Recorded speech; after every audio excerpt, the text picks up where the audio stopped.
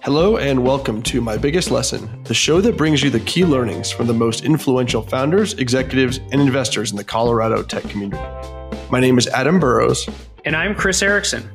Together, we are the co-founders of Range Ventures, An early-stage venture firm based in Denver. You can find out more about what we're up to at range.vc. Our guest this week is Yancey Spruill. Yancey has the unique distinction of taking 3 Colorado-connected tech companies public in recent years. Most recently is the CEO of DigitalOcean, which was a Techstars Boulder grad and went public last year. Before DigitalOcean, Yancey was the CFO at SendGrid, another Techstars Boulder grad. And before that, Yancey was the CFO at Digital Globe, which was another successful IPO. If that wasn't enough, Yancey's also on the board of Ping Identity, yet another recent successful Colorado IPO.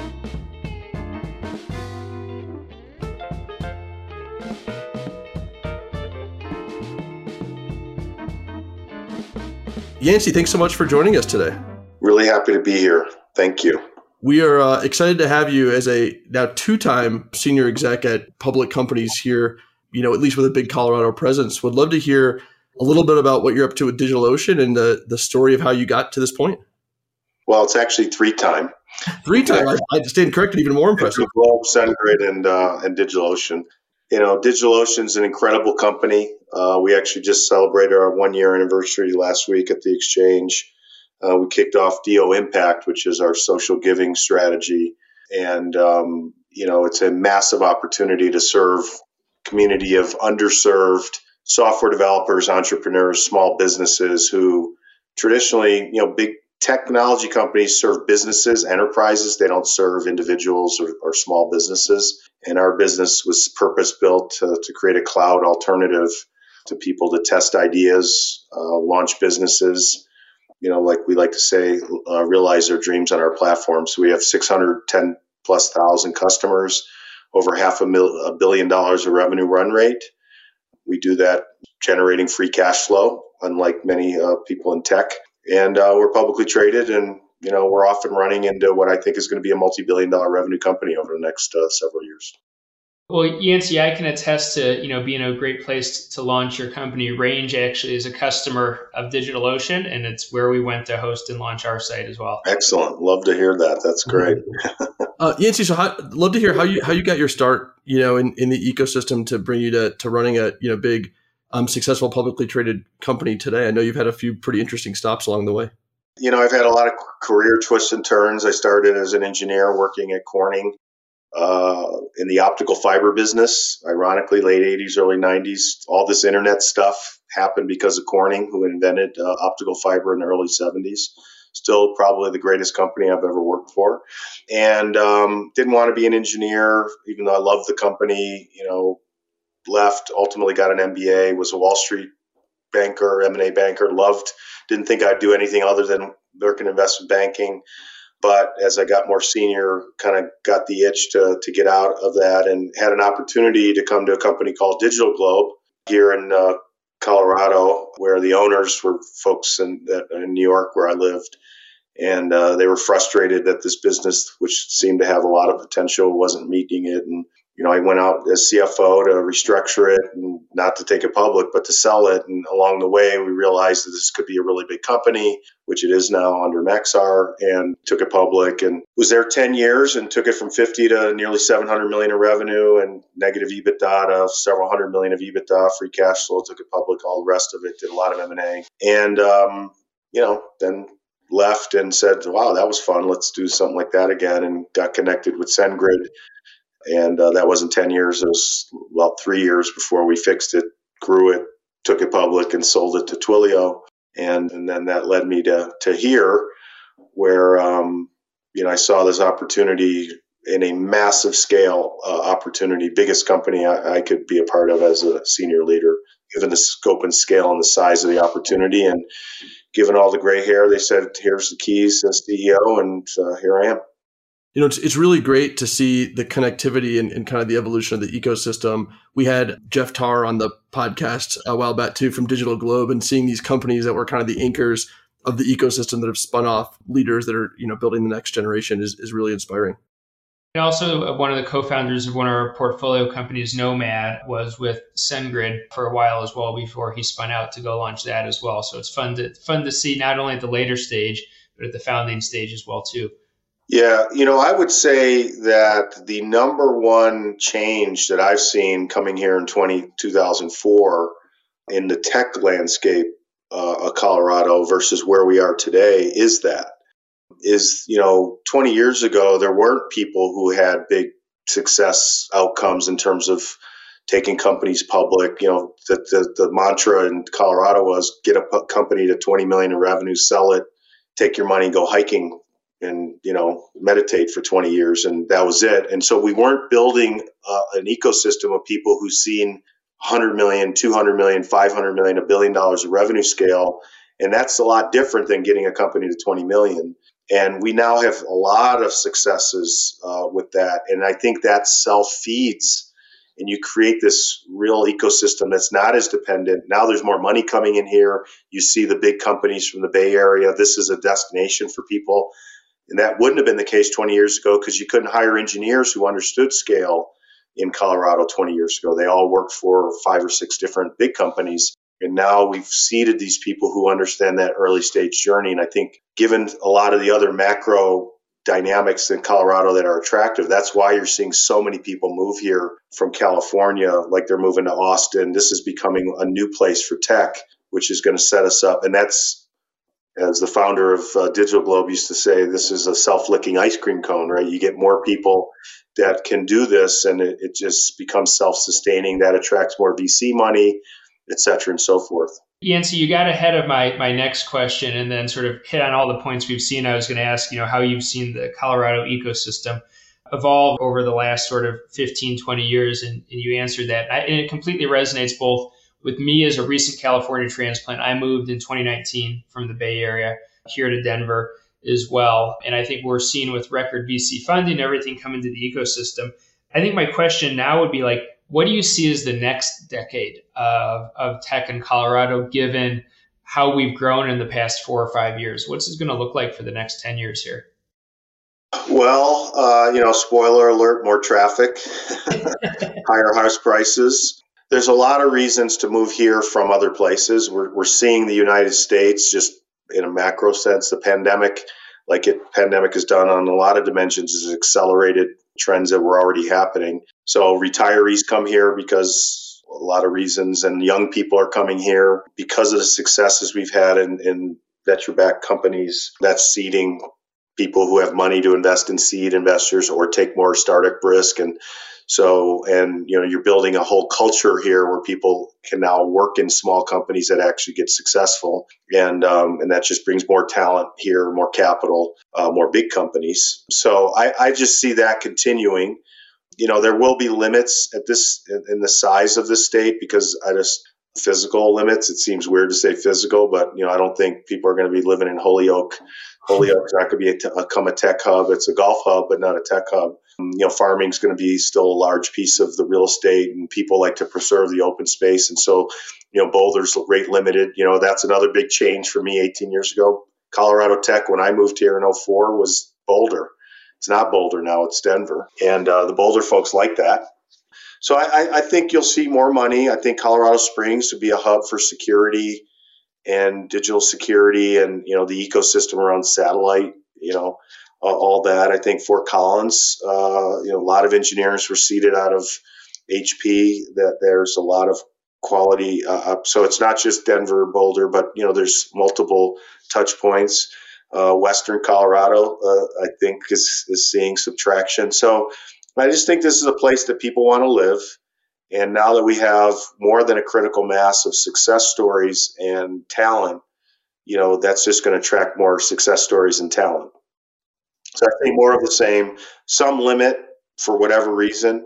Our governor teased briefly 6 months ago a zero income tax. I think if we were to go to a zero income tax, there would be no limit on what this state could become. Yancey, what's a company here, maybe early stage, that you think is particularly interesting right now?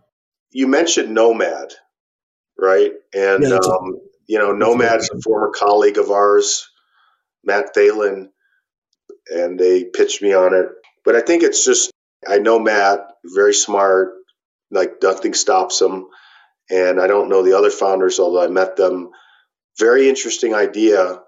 And what I love about that, not that it's all that, it's that to me was a marker that, here's a guy who was a junior person, was at SendGrid, got a win, learned how to scale, and now is taking some of that and not going to another, go work at a big company, but he's actually going to take that and run a company, and they're getting traction. And that was a big marker for me that we have crossed the line here, because that person 5 years ago made a bunch of money on a SendGrid exit, hikes and doesn't work again. He's happy with the outcome, but he has more hunger to go build and leverage what he's learned to go, rinse and repeat. And that's different. That was a big thing for me to see that things are different here with, with the folks that are, in this ecosystem now. So that was really rewarding to see that. Yeah, and Yancey, one of the things that attracted us, to Matt and the team there was exactly that experience you speak about, right? Is he saw scaling, he saw, success on the biggest level, and he wants to go do it again himself, right? And that's just a great recipe for founders, and one of the many reasons we were excited to back the Nomad guys. So let's jump into, why we're here. We'd love to learn what your biggest lesson is that you've learned over your career, and maybe how you learned it or some ways that you put it into practice today. Yeah, I mentioned earlier that, the best company I've ever worked. I hope that someday I could say DigitalOcean was that, but the best company I ever worked at was a company called Corning Incorporated. The reasons that I say that is just how they treated people. And ultimately the reason is Corning is a values-based company. And I don't remember the values today, but I remember they were on the wall. They were how we were reviewed, how we were hired. They hired a certain type of person who had a passion for technology, but also was family oriented. They tended to strategically locate in small towns. Majority of the people that were married at Corning, their spouses worked at the company. So it was like a family, but at the same time, it was the best tech. If you have glass technology, they're the best company in the last 150 years. Every innovation, the screen you're looking at, the call this is occurring over fiber, the screen you're looking at is an LCD screen that they innovated. Your cell phone screen is a Corning innovation. The car you're driving if it's not electric, has a catalytic converter. It's a Corning. It's just the plates you used to eat on were Corning invented. The resistors that carry electricity were Corning invented. The picture tubes for TVs when they had picture tubes, et cetera, et cetera, et cetera. Well, how does somebody build a company for 150 years and continue to be the best technology company? It's because of values. And so I learned. I had the fortune of working for them. I worked for Clorox briefly. I worked for JP Morgan. Ironically, I worked for Lehman in the 90s. And Lehman was a very values-oriented company. JP Morgan was deeply, you got the sense when you worked at JP Morgan that it was the same company that Pierpont Morgan started in the 1800s. It was bigger, it was badder, it was global, all the rest of it, but you literally thought the company was very similar to how he ran the company. And you saw, I think that the lesson I've learned in that is you're not going to remember the numbers. And I ironically had a roundtable discussion with some employees early this morning. And we were talking, one of the longer tenured employees was asking about values. And we talk about it at every all hands. Every time we hire someone, every time we promote somebody, every time we fire somebody, it's through the lens of our values. Do we do this M&A deal? Do this big decision, that? What's the framework? And I think for me, having left Digital Globe where I knew every number, having left SendGrid where I knew every number, and two months later after I left both companies, I couldn't remember any numbers. But I remembered, key decisions, did we live our values? And when you talk to employees at Digital Globe, certainly if you talk to Jeff Tarr, we leveraged our values. And if you really want to build an enduring company, that's not required to build a company that's successful short term. But to go through business cycles, you got to have a framework where employees know they have a contract with one another on what's important. And everybody's got, others, us at DO, we have community, simplicity, inclusivity, transparency, accountability, and love. And I'm paraphrasing what those are, so to save time, but those are important to us. And they're important because that's all that really matters. Whether we're going to get this product that we're supposed to get GA from beta in a month, if it slips or if we get it early, we're not going to remember in 2 years how much revenue. We're going to remember that we all delivered for each other. We were accountable. We kept it simple. We thought about community. Last week's announcement of DO Impact was a manifestation of us living our values. And so I think that if you really want a business that's going to last decades, let's not even aspire to 150 years yet with Corning. You have to have that. That's the only thing that matters. So I learned that early. I've been lucky to work for companies that, early in my career that sort of had them and lived them. And I've been lucky enough, as an executive to be part of companies that also, treat that very seriously. And I think that's not disconnected from, the enduring success Digital Globe, for example, still has. And the fact that they seed so many people in the Colorado tech ecosystem, I don't think those are disconnected.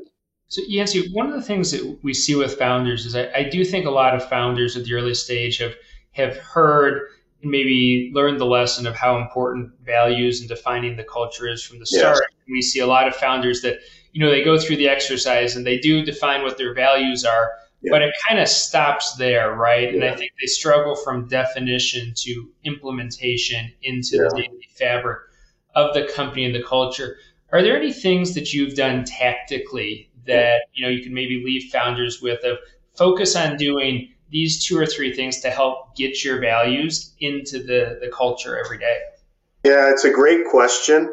And, it's easier for someone like me, the gray hairs that come in after the founders get product market fit, after there is 50, 100, 200 people, after there is an ethos of the company, after they have tried to write something down. They're not living it because, you run out of money, you don't have a company. So first things first, right? Product market fit, get the right velocity, etc. You want to have values, but, it also takes seasoning. And so you can't mandate values. Now, you can say the company you want. I do believe you get the culture you want, not the culture that happens. I'm watching the We Crash thing, right? You get my assistant worked there at We Work. It's fascinating. You get the culture you deliver as leaders. And I think what founders should focus on is, let's say this, let's be outrageous. And I tell founders this all the time: take a day a month with your team and don't worry about this code getting out and that code getting out. Focus on 2 years from now. You don't have to go 20 years from now. Just focus 2 years. What if this all works? Let's be outrageous. It works. And we get product market fit and it's 50 million in revenue. We got hundreds of people. What's the company we want? Let's write that on paper and work backwards to today.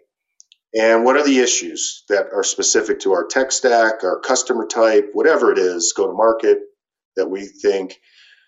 And you can start to think about people, technology, process, and you can map out what you need to have happen. And you roll that back to today to say, how do we act differently today to get that outcome that we're trying to get?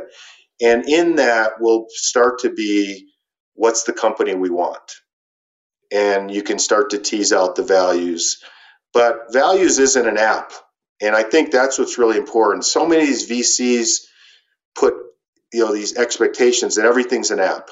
Like I'm on these email distribution lists with some of the former and current VC funds, and the CEOs, founders, they send emails all the time. I need an app for culture. And I'm like, it takes years to build culture. You got to have some principles. And but to specifically answer your question, and I told our founder at DO this when I interviewed for the job. I said, look, Ben, my goal would be, 10 years from now, the 10-year anniversary, we'll ring the bell celebrating our listing on the NYSE, and you'll come, And, we'll do drinks and everything afterwards. And you'll meet a bunch of DO employees you never worked with. And what my goal would be when you meet those people, you're like, I never worked with you, but this is DO. And yeah, the apps are different. It's bigger, all this other stuff, but it is the ethos of what made us get product market fit and lift off. That's very nebulous, and everybody wants an app. They want, what's my first line? I don't know how to do that day one, but I think the right answer is think about the company you want, and you have to be very intentional to get the company you want. If you don't act with intentionality on culture, you get a company that maybe I don't know. I've never met the founder of WeWork or Enron, and I was at Lehman, and something changed. Lehman was very values based, very collaborative. It's inconceivable the Lehman I knew in the 90s. In fact, they teased you couldn't make any decision without 20 people agreeing at Lehman, and yet at the end it was 5 people in a room making every decision, and everyone else was in the dark. They went outside the values. But I think for a founder day one, don't stress that much about values today. There's no app for that. Focus more on if this is going to work, what is the company we want, and work backwards, and be very intentional about how that evolves. Yancey, that makes a lot of sense. Can you think of one maybe example of a core value? Maybe you have at DigitalOcean, or maybe you had at a previous company, and maybe a tactical action or policy or formula you guys had to enforce that particular value? They all have different words and different language. I think accountability is really important to me. It doesn't matter whether it's early stage and you're throwing stuff against the wall, or you're, General Electric, right? Our people account. And the thing about values I always tell the team this, I don't get it. There's no CEO values, right? Values are the contract you create with the team, the whole company. We're all equally accountable. And that's really important. And I think one thing that founders in early stage businesses, and this is vitally important, this is why Bill Gates and Sergey and Larry and Jeff Bezos are in Larry Ellison, they're in a very rare group of 8 Sigma people who actually can scale a company.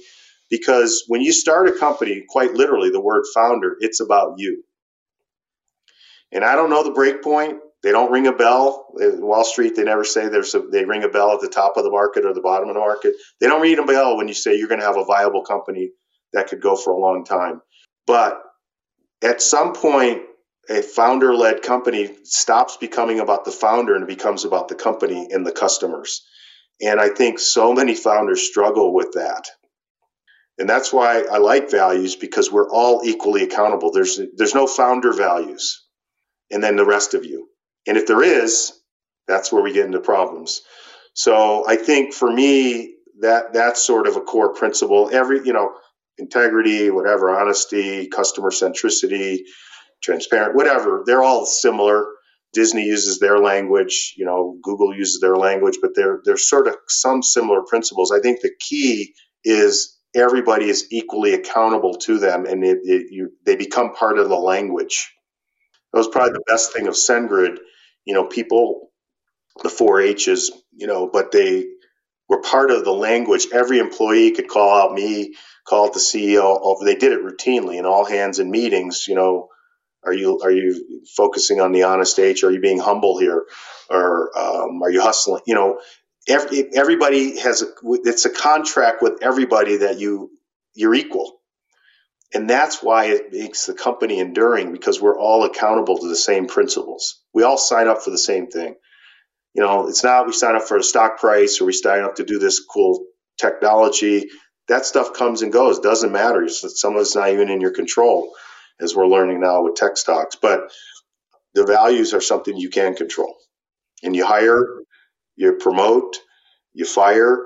We did that at DO. We added accountability, and we started exiting people. And, that stiffened people's backs of, hey, this isn't a logo on slogans on the wall. right? We filter for these values on the entry. We promote. And that's how you make them living and real, is you exit somebody from the company, you say, hey, they were not living our values. You will change. That's culture right there. 100%. 100%. Yancey, this is great. Super, super valuable lesson. Really appreciate it. And thanks again for taking the time. Where can our listeners follow what you're up to with DigitalOcean? Well, we're on all the social. I don't tweet I do a little tweeting, but if you see a tweet from me, it's not me. But we, DigitalOcean.com, we do a lot on social to promote what we're doing. We got lots of tutorials. You should come to DigitalOcean and read our tutorials, because a lot of early stage businesses, people, we generate 10 million plus visitors a month to our website. People come to learn how to code, learn how to do things in open source. And, it's a great resource for people. And if you're starting an early stage business or you're just testing code, this is a great place to do it, as you all know. So come check us out. Yancey, thanks again for the time. And we're lucky to have you in the ecosystem, and look forward to seeing what DigitalOcean ultimately becomes. Thanks. Yes. Thank you so much.